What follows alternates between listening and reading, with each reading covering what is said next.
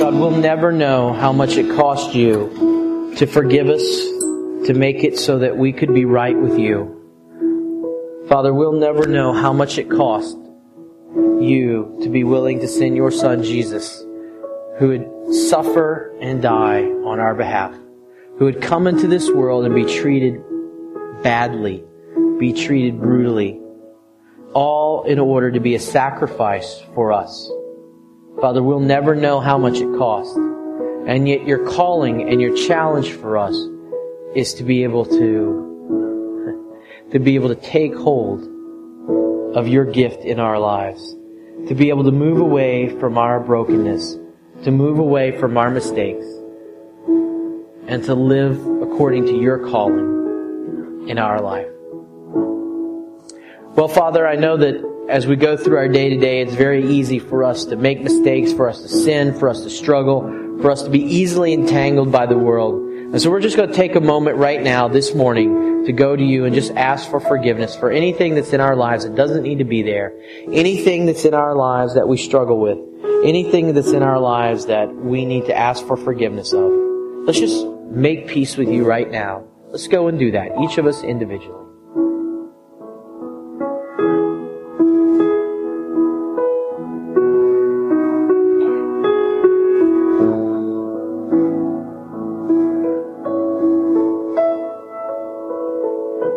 Father, forgive us of those things. And this morning, God, as we are trying to serve you, and we are going to talk about this issue of sorrow this morning, Father, may we commit our lives to you. And we thank you that you have opened up the door for that to be a reality.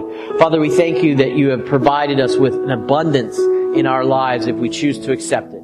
Father, not material possessions, not things of this world, not our jobs, people, our careers, but instead you.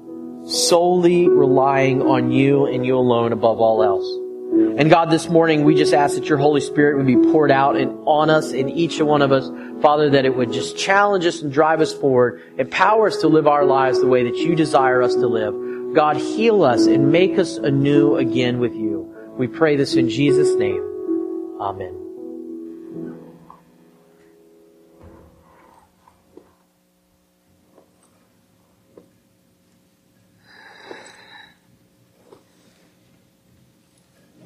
How are you, Drew? I wanted to jump out of the window of that helicopter and just splatter on the trees, to tell you the truth. Don't do that. It's only money.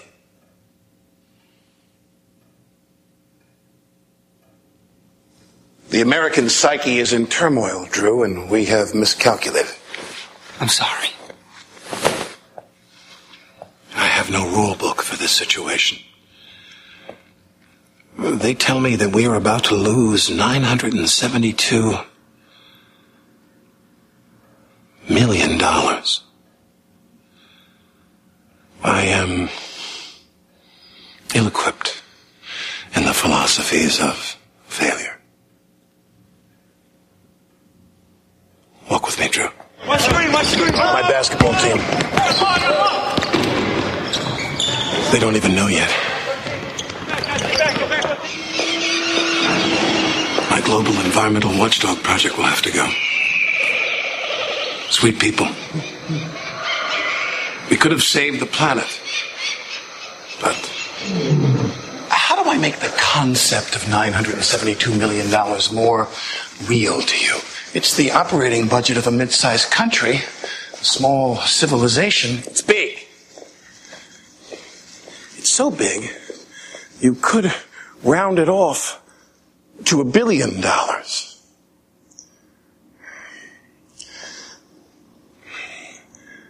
I cry a lot lately. Promise. You know, especially in the economic climate that we live in now,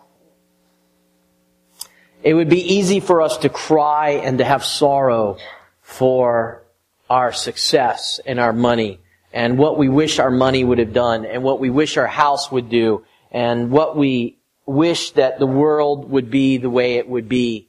And yet, at the same time, as we're going to talk about this morning, we see in the movie clip, we see Orlando Bloom and Alec Baldwin there having a discussion about losing $972 million, which I know is a lot. To me, it's a lot. To you, I can't even imagine what that would be like. But at the same time, even a loss, something like that, is still what the Bible calls a worldly sorrow. And this morning we're going to be talking about what godly sorrow is and how it relates to us who want to pursue God and we want to move out of lukewarmness and get to hot. Well, the series that we've been working on is Good to Great, with apologies to Jim Collins. If you read his book, it's not really related to his book. Bestseller, good book. Check it out. But it's really just, I'm just stealing the title and the sort of the back of the book blurb from it. And we're going to be talking about this issue of moving from good to great in our spiritual lives.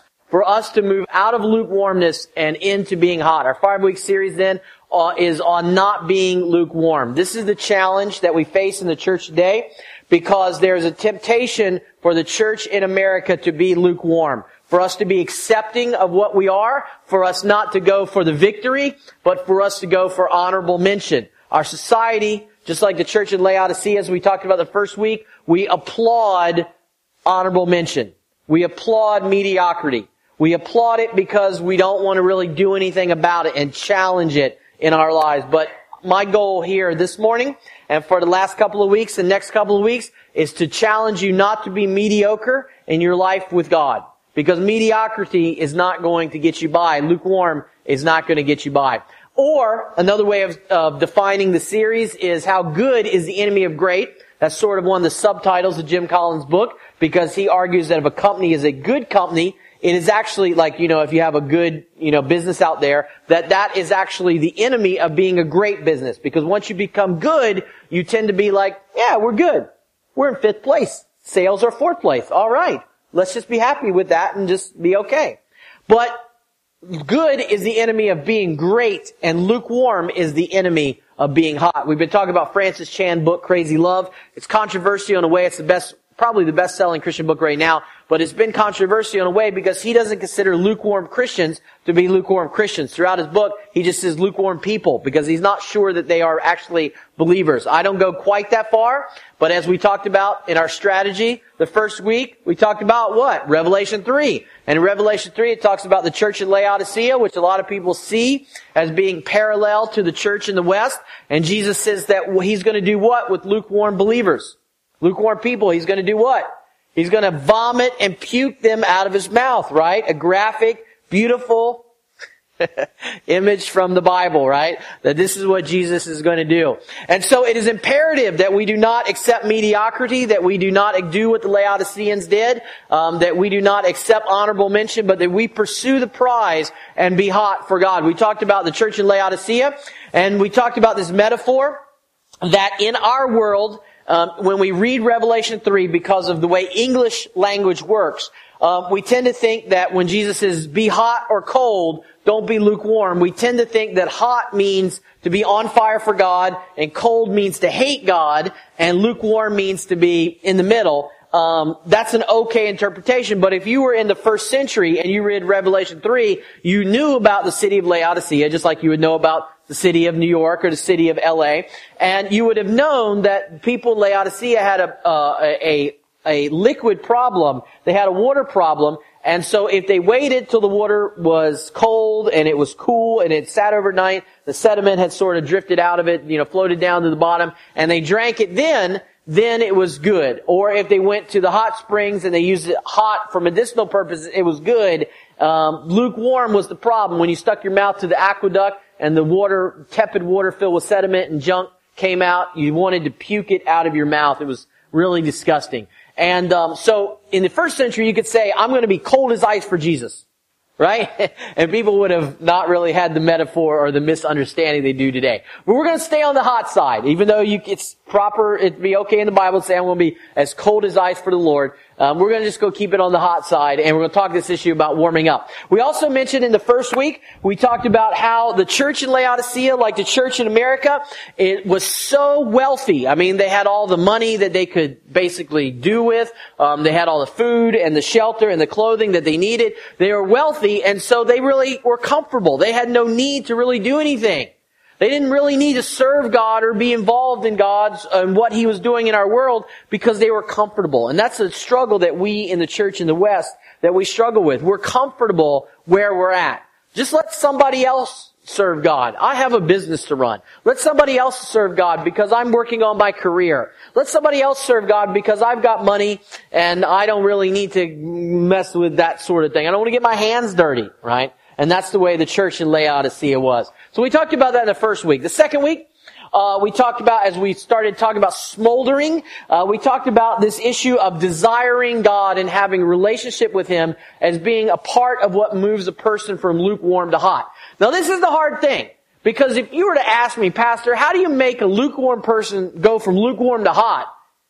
I don't know. I mean, it's tough, right? And for some reason, I don't know why, when people become believers or they come into church and they raise their hand, they sort of fit into one of two categories. They just a lot of them just settle in and become lukewarm.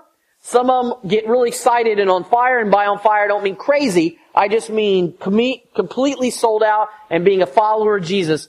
We don't want you to be lukewarm, because lukewarm is Jesus vomiting you out of His mouth, right? We got to get you over to hot, but how that happens, that's hard. So we talked last week about desire for God is a big part of it. That if you desire God and you desire Him every day, you will drift over into hotness, even if you are lukewarm.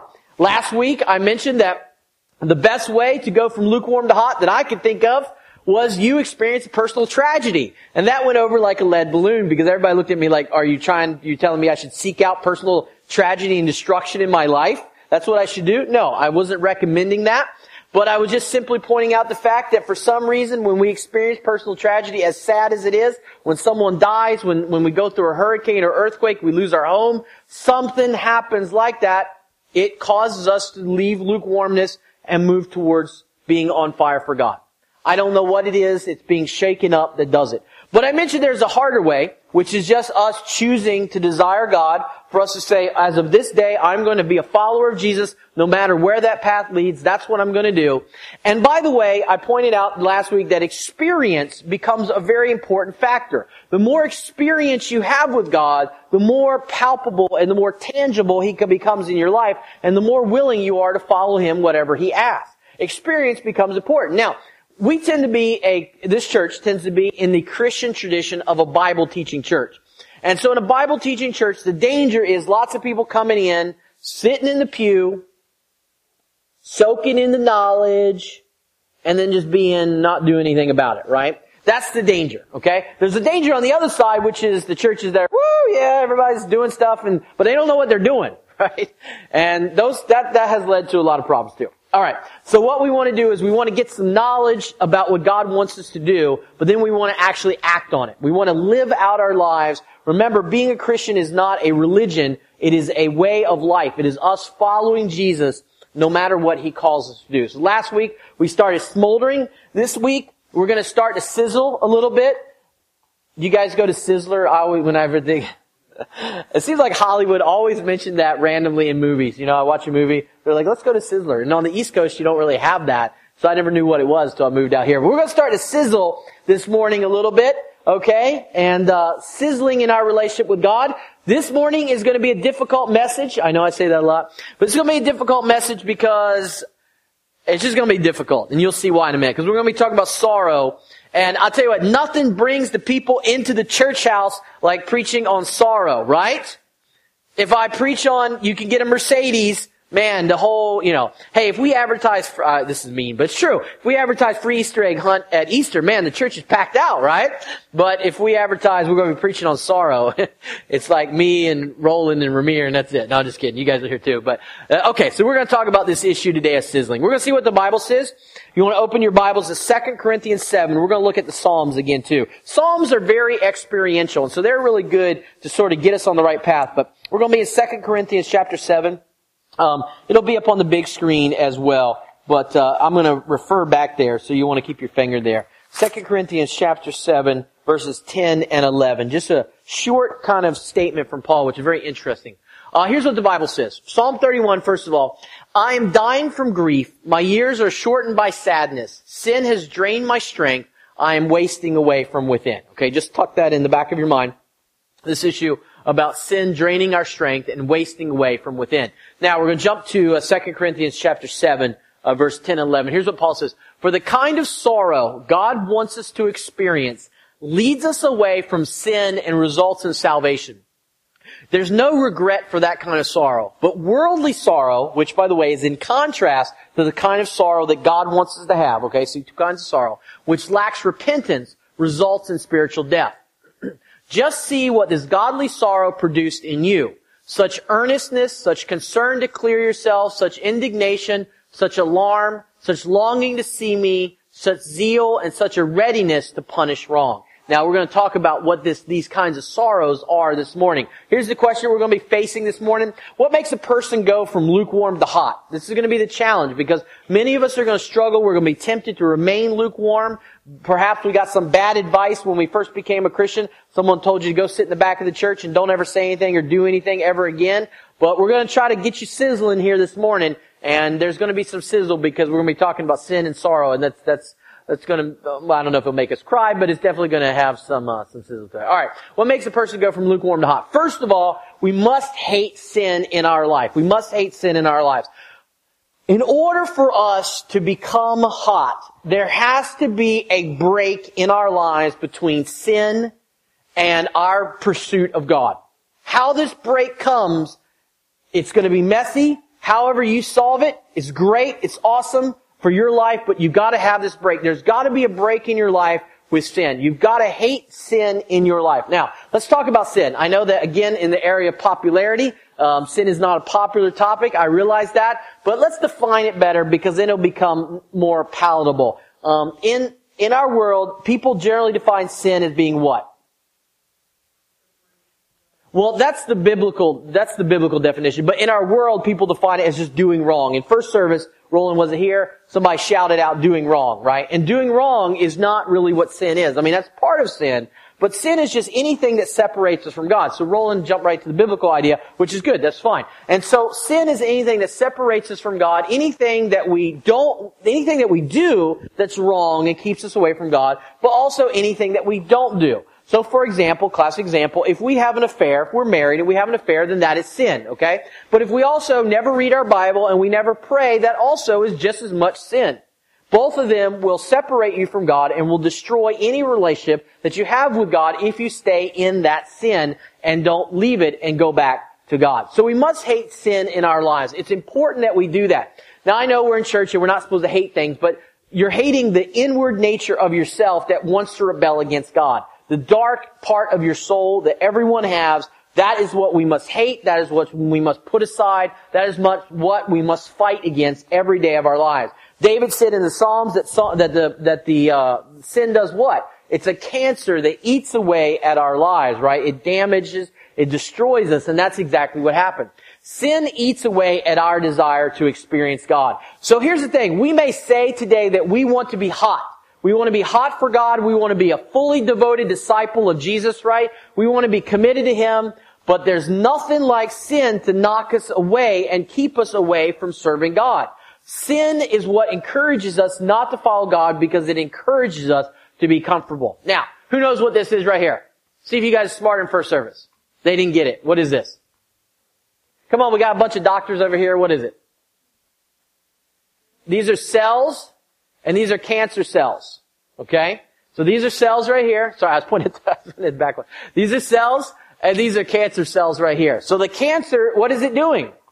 It's eating the good cells. That's that's not the medical thing. I'm not an oncologist, but that's basically what's going on there. When I Googled tumor eating away at people, I came up with tons of really terrible photos of people that I couldn't show this morning that would have been a lot more graphically descriptive of what the Bible's talking about here with sin, because the Bible talks about sin eating away at our very lives. And this is what happens because when we struggle with sin, it eats away at our lives. Now, let's talk about this for a second. As a student of the church in America, and since we're talking about lukewarmness, there are a lot of churches and a lot of traditions within the general Christian realm who basically say, don't worry about sin. No big deal. You know, God's abundance is that you're going to be wealthy and you're going to be successful. And that's what you should stay focused on. So there's this whole thing, okay? They missed the boat completely.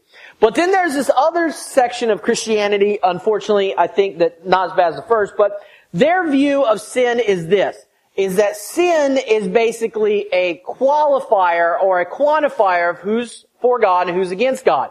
So they would say, if you're a sinner, that you sin, that you're not a Christian. But if you are a Christian, then you don't sin.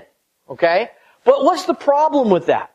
Well, I know lots of people that I grew up with, people that I know, unfortunately, if I were to ask them, are you a sinner? They would say, well, what do you mean by that? What do you mean by that?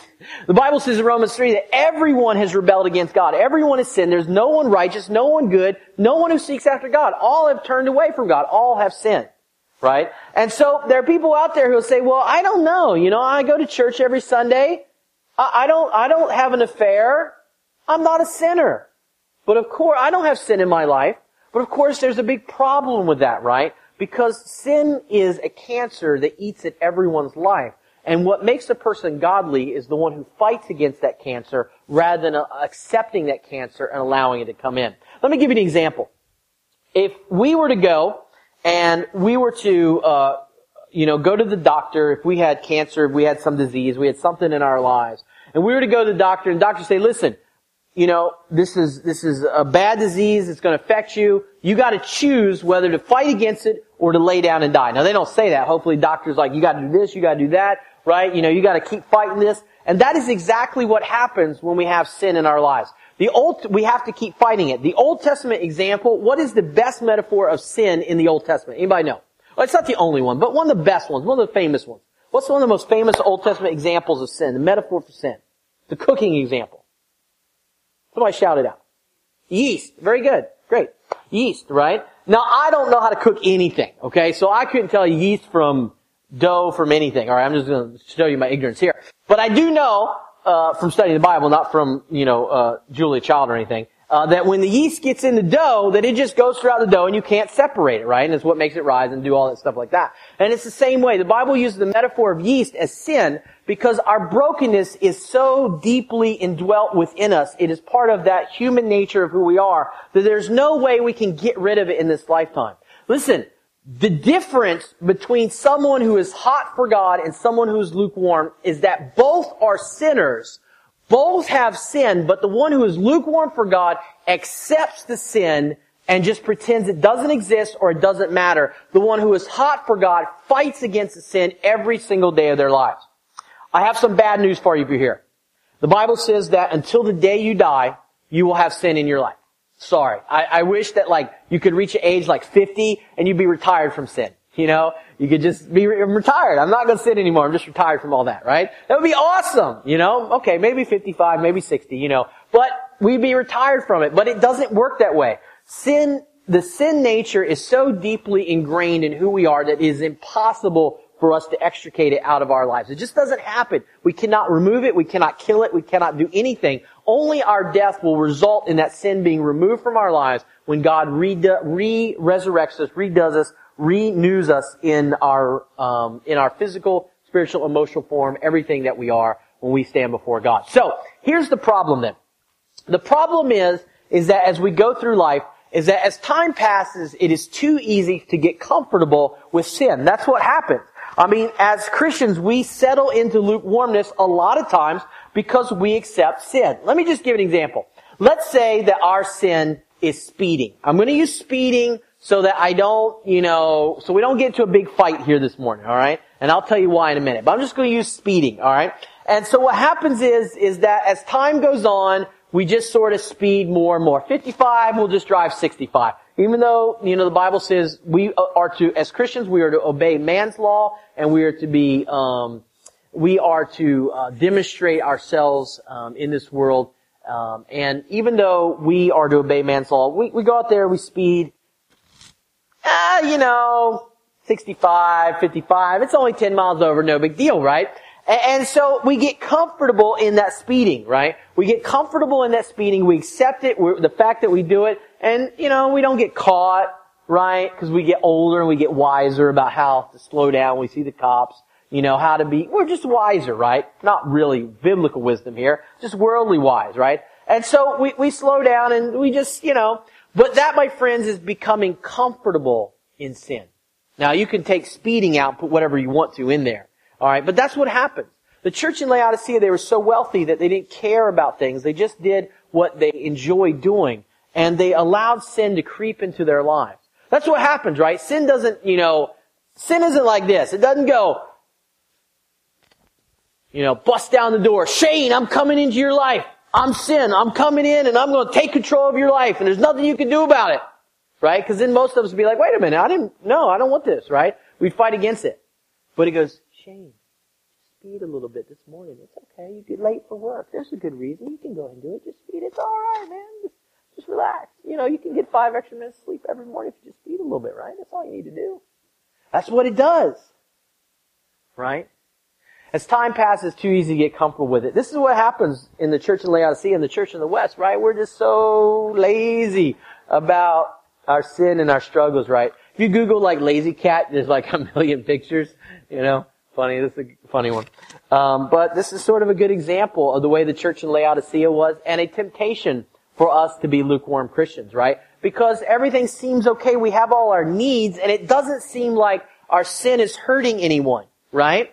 We live in a society where we have the victimless crime. We hear that all the time. And it seems like, if I don't pray, it's not hurting anybody. If I don't read the Bible, if I don't come to church, it's not hurting anybody. If I don't help out, if I don't do ministry, it's not hurting anybody. If I curse other people and don't really love them very well, it's not hurting anybody.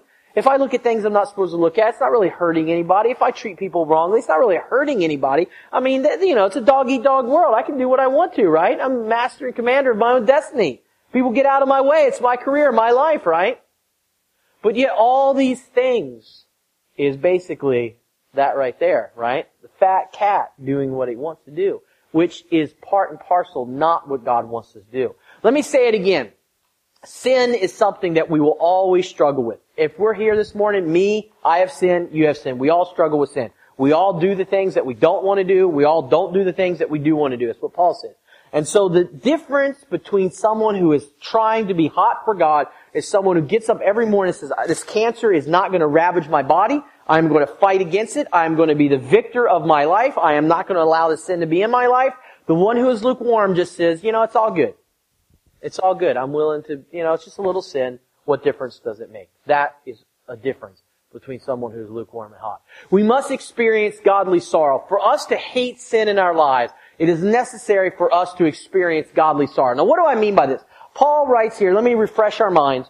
Paul writes this in 2 Corinthians 7. He says, for the kind of sorrow God wants us to experience leads us away from sin and results in salvation. There's no regret for that kind of sorrow.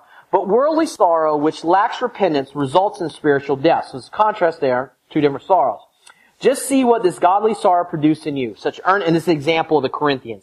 Such earnestness, such concern to clear yourself, such indignation, such alarm, such longing to see me, such zeal, and such a readiness to punish wrong. Now, these are just examples. It may produce in you slightly different things, but we can see here this zeal and this readiness and this desire, this indignation to get away from sin, and all these other things has stirred up something in their lives.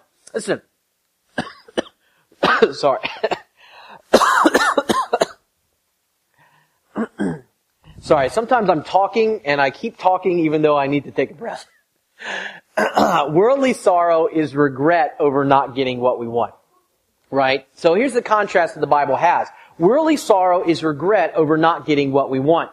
When we saw the movie clip a second ago and we saw Orlando Bloom, he lost $972 million and the guy, Alec Baldwin would not have his basketball team, right? And he was so sad because he didn't have his basketball team anymore and he cried a river, right? And that's a good example of worldly sorrow. Listen, worldly sorrow is any time that we are sad over a loss of possession or a loss of quality of life or we don't get what we want. That's what worldly sorrow is. When we're sad because we lose money, we're sad because we have to pay extra money to fix our house. We're sad because we didn't get the promotion we wanted. We're sad because we didn't get our first choice of house. Or we're sad because we didn't get our first choice of our vacation house. Or we're sad because we can't go away this weekend. We're sad because of things don't really work out our way.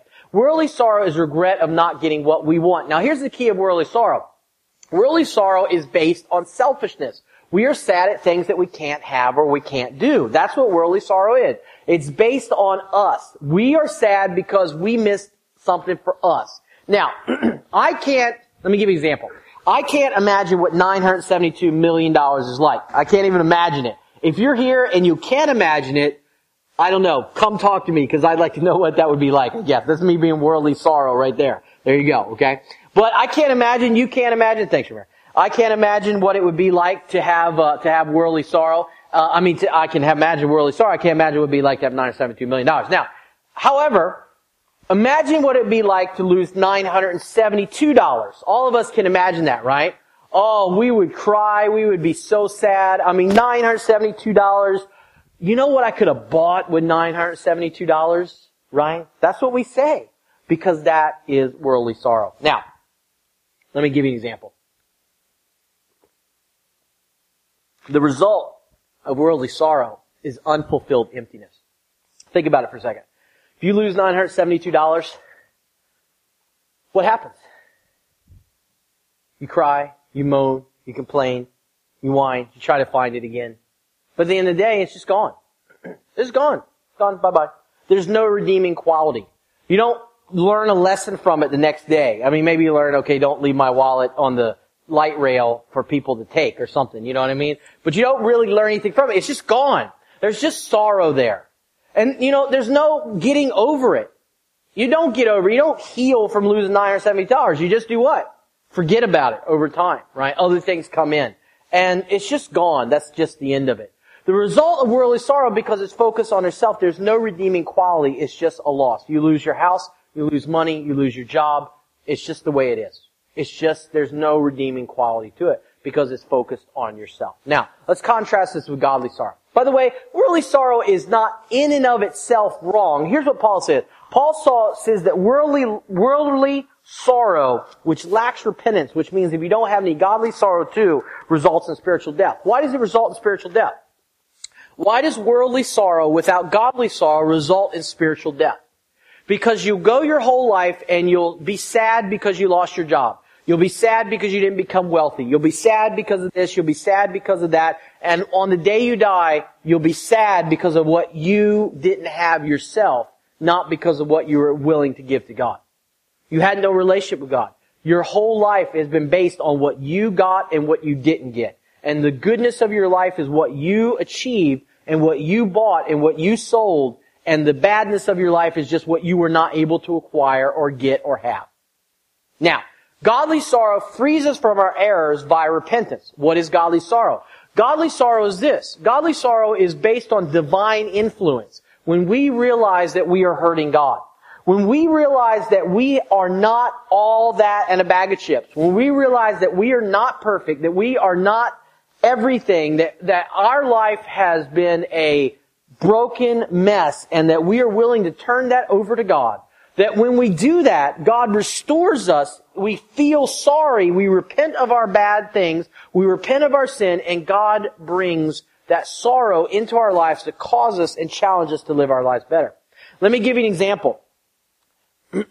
Let's say that you know that speeding is wrong, right? And that speeding is a sin. Now, I'm just using speeding. I don't want everyone to come out of here this morning and feel like I'm trying to get you to stop speeding. I'm not really interested in that. That's an issue, but I'm really using this as a metaphor. You know what it is. Maybe it's a financial sin problem that's big in your life. Maybe it's a pride problem that's big in your life. Maybe it's a sexual problem that's big in your life. Maybe it's I mentioned money, a problem in your life. Maybe it's an anger problem in your life. Maybe it's a love problem in your life. I don't know what it could be all of those. I don't know what it is. I'm just using speeding as a metaphor. But here's the thing. When you go out here and you speed and you have godly sorrow in your life, it's because you wake up one morning or you go to God or you look in the mirror or however that happens. The Holy Spirit convicts you of that and you're like, oh, I'm speeding.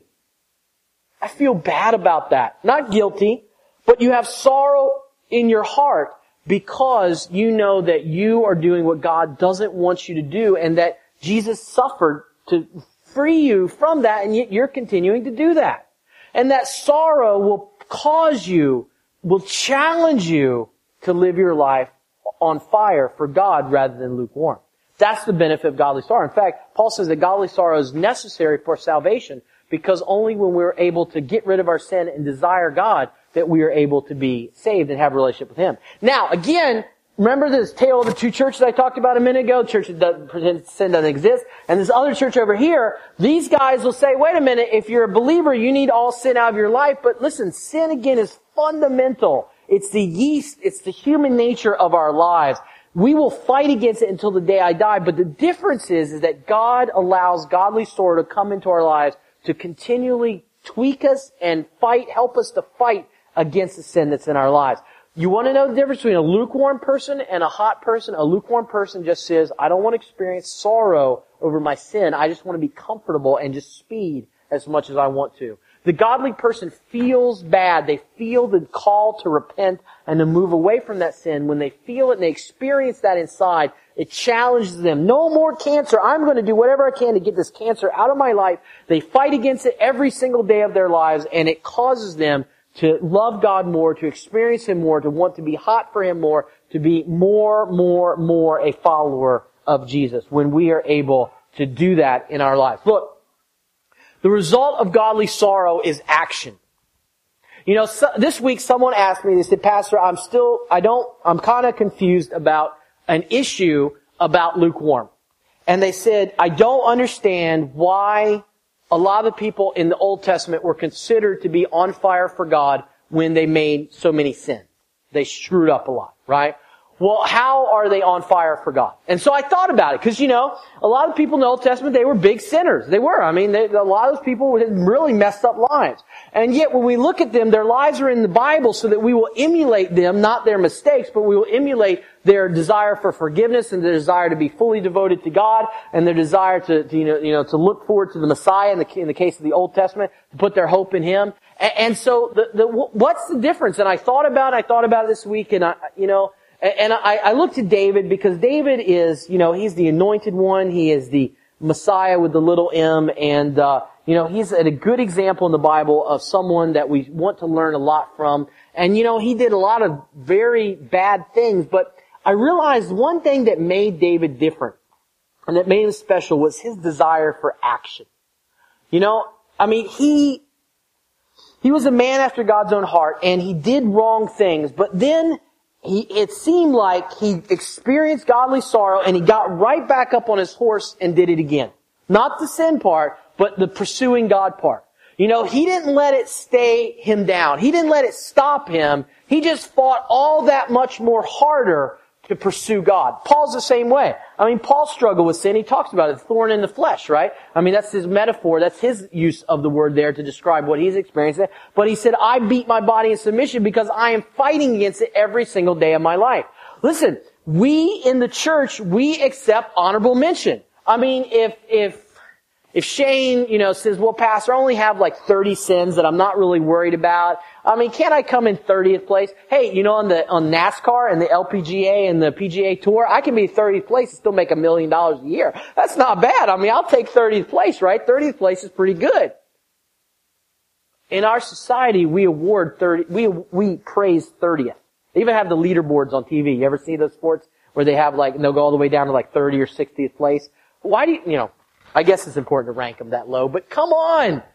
Do you really want to be 30th place? Do you really want to be 27th place? You want a gold star for honorable mention? The Bible calls us to not pursue mediocrity, to not pursue lukewarmness, to not pursue honorable mention, but to run the race to win it. Victory. And victory is within everyone's grasp who is willing to hate sin in their lives. Now, notice what I didn't say. I didn't say victory is within grasp for people who are willing to get rid of sin completely, because that's not possible. Victory is within the grasp of anyone who hates sin and desires it out of their life and is willing to fight with it until the day they die. And by the way, that's what made David special, because even when David stumbled and sinned in a terrible way, he got right back up on his horse and said, I don't care, I'm gonna ask for forgiveness, then I'm gonna pursue God doubly again. Same thing with Paul. And it was their action. But we in the church in the West, we praise inactivity. We praise the fat cat who comes in and just sits in the pew and just enjoys the boring message and just pays whatever they need to pay, just the minimal amount so that they can get by and get done and get their honorable mention. But the problem is that honorable mention doesn't seem to be what the Bible's calling us to do. Honorable mention seems to be on the pukey side of things, right? You know, the whole Jesus vomit you out of your mouth sort of thing. That's what honorable mention feels like to me. I don't want to be honorable mention. So the result of godly sorrow is action. You know, I mentioned in first service I was meaner on the guys than the girls, but I'm a guy, so it's easier to be. You know what? If you want to get sin out of your life, then sometimes it takes action. If your sin struggling with is cursing, maybe you just need to stop talking. If sin is looking at things that doesn't, you know, on the TV or the computer that you shouldn't be looking at, maybe you need to get the TV or the computer out of your house or just shut it off while you're at home. You can survive without a TV. I know it's going to be difficult. I know it's almost impossible, but you can survive without a TV if that's what's causing you to stumble. Listen, if a cancer person, if you have cancer, you're diagnosed with cancer, and the doctor says you got to stop eating peanut butter, and you love peanut butter, you got to stop eating peanut butter, or it's going to make your cancer worse, what are you going to do?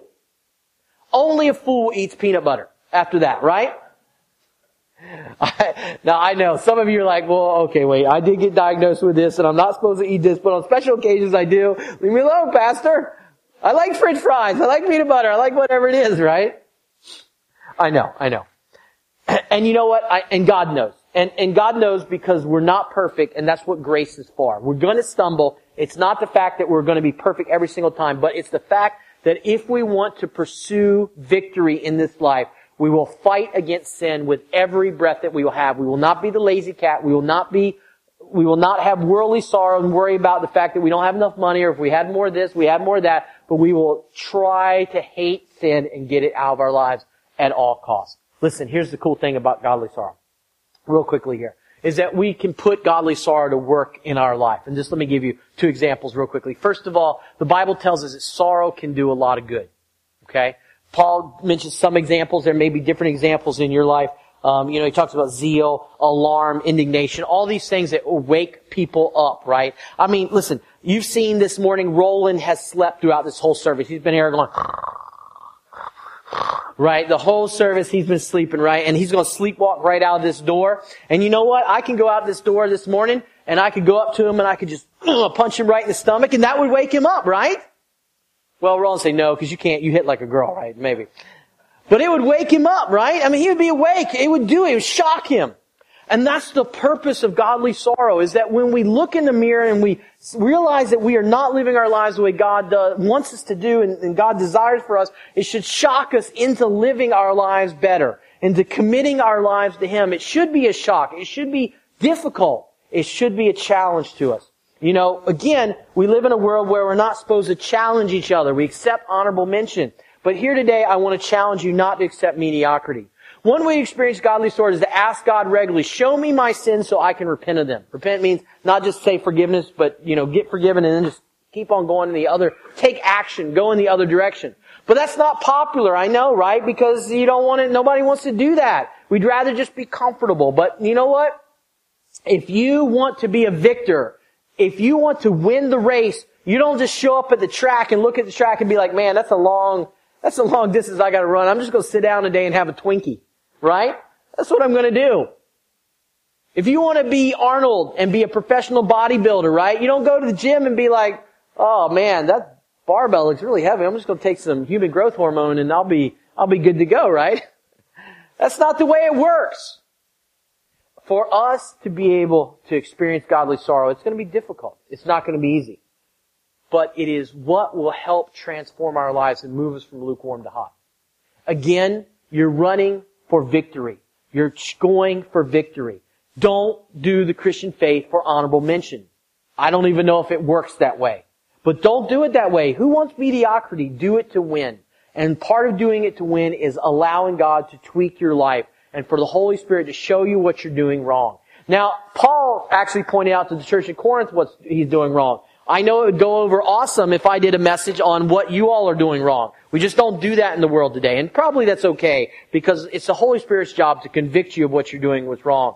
But you know what? Whatever it takes for godly sorrow to come into your life, make it a reality, so that you may be able to pass away from being comfortable in sin and being able to serve God, whatever that may be. Quickly here, a side effect of sorrow is that we're more willing to serve. We've been talking about service. And you know what's cool about sorrow? Is that it's really hard to think you're better than someone else when you have godly sorrow in your life, right? Because when you have godly sorrow, you're painfully aware of the mistakes that you make. And by being painfully aware, it makes you more able to love other people, doesn't it? And it makes you more able to serve them, doesn't it? Because you don't love people and you don't serve people when you think you're better than them. When you're just comfortable. Why should I serve someone when I'm comfortable? I don't need to do that.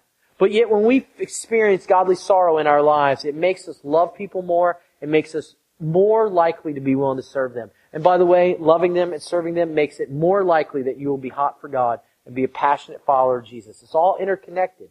And so make sure that that's a part of your life. Let's pray. Father, we just come before you this morning, Lord, and I am not going to pray here for folks that they would experience godly sorrow. I think that folks have to desire that in their lives.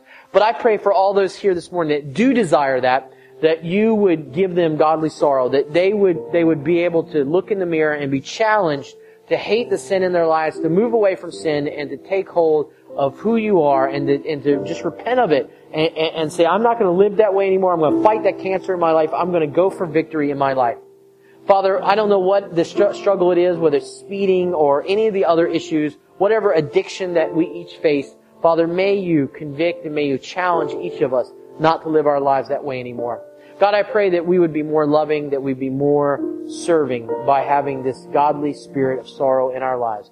And Father, I just pray that you would send your Holy Spirit to work in each of our lives in that way. We pray this in Jesus' name. Amen.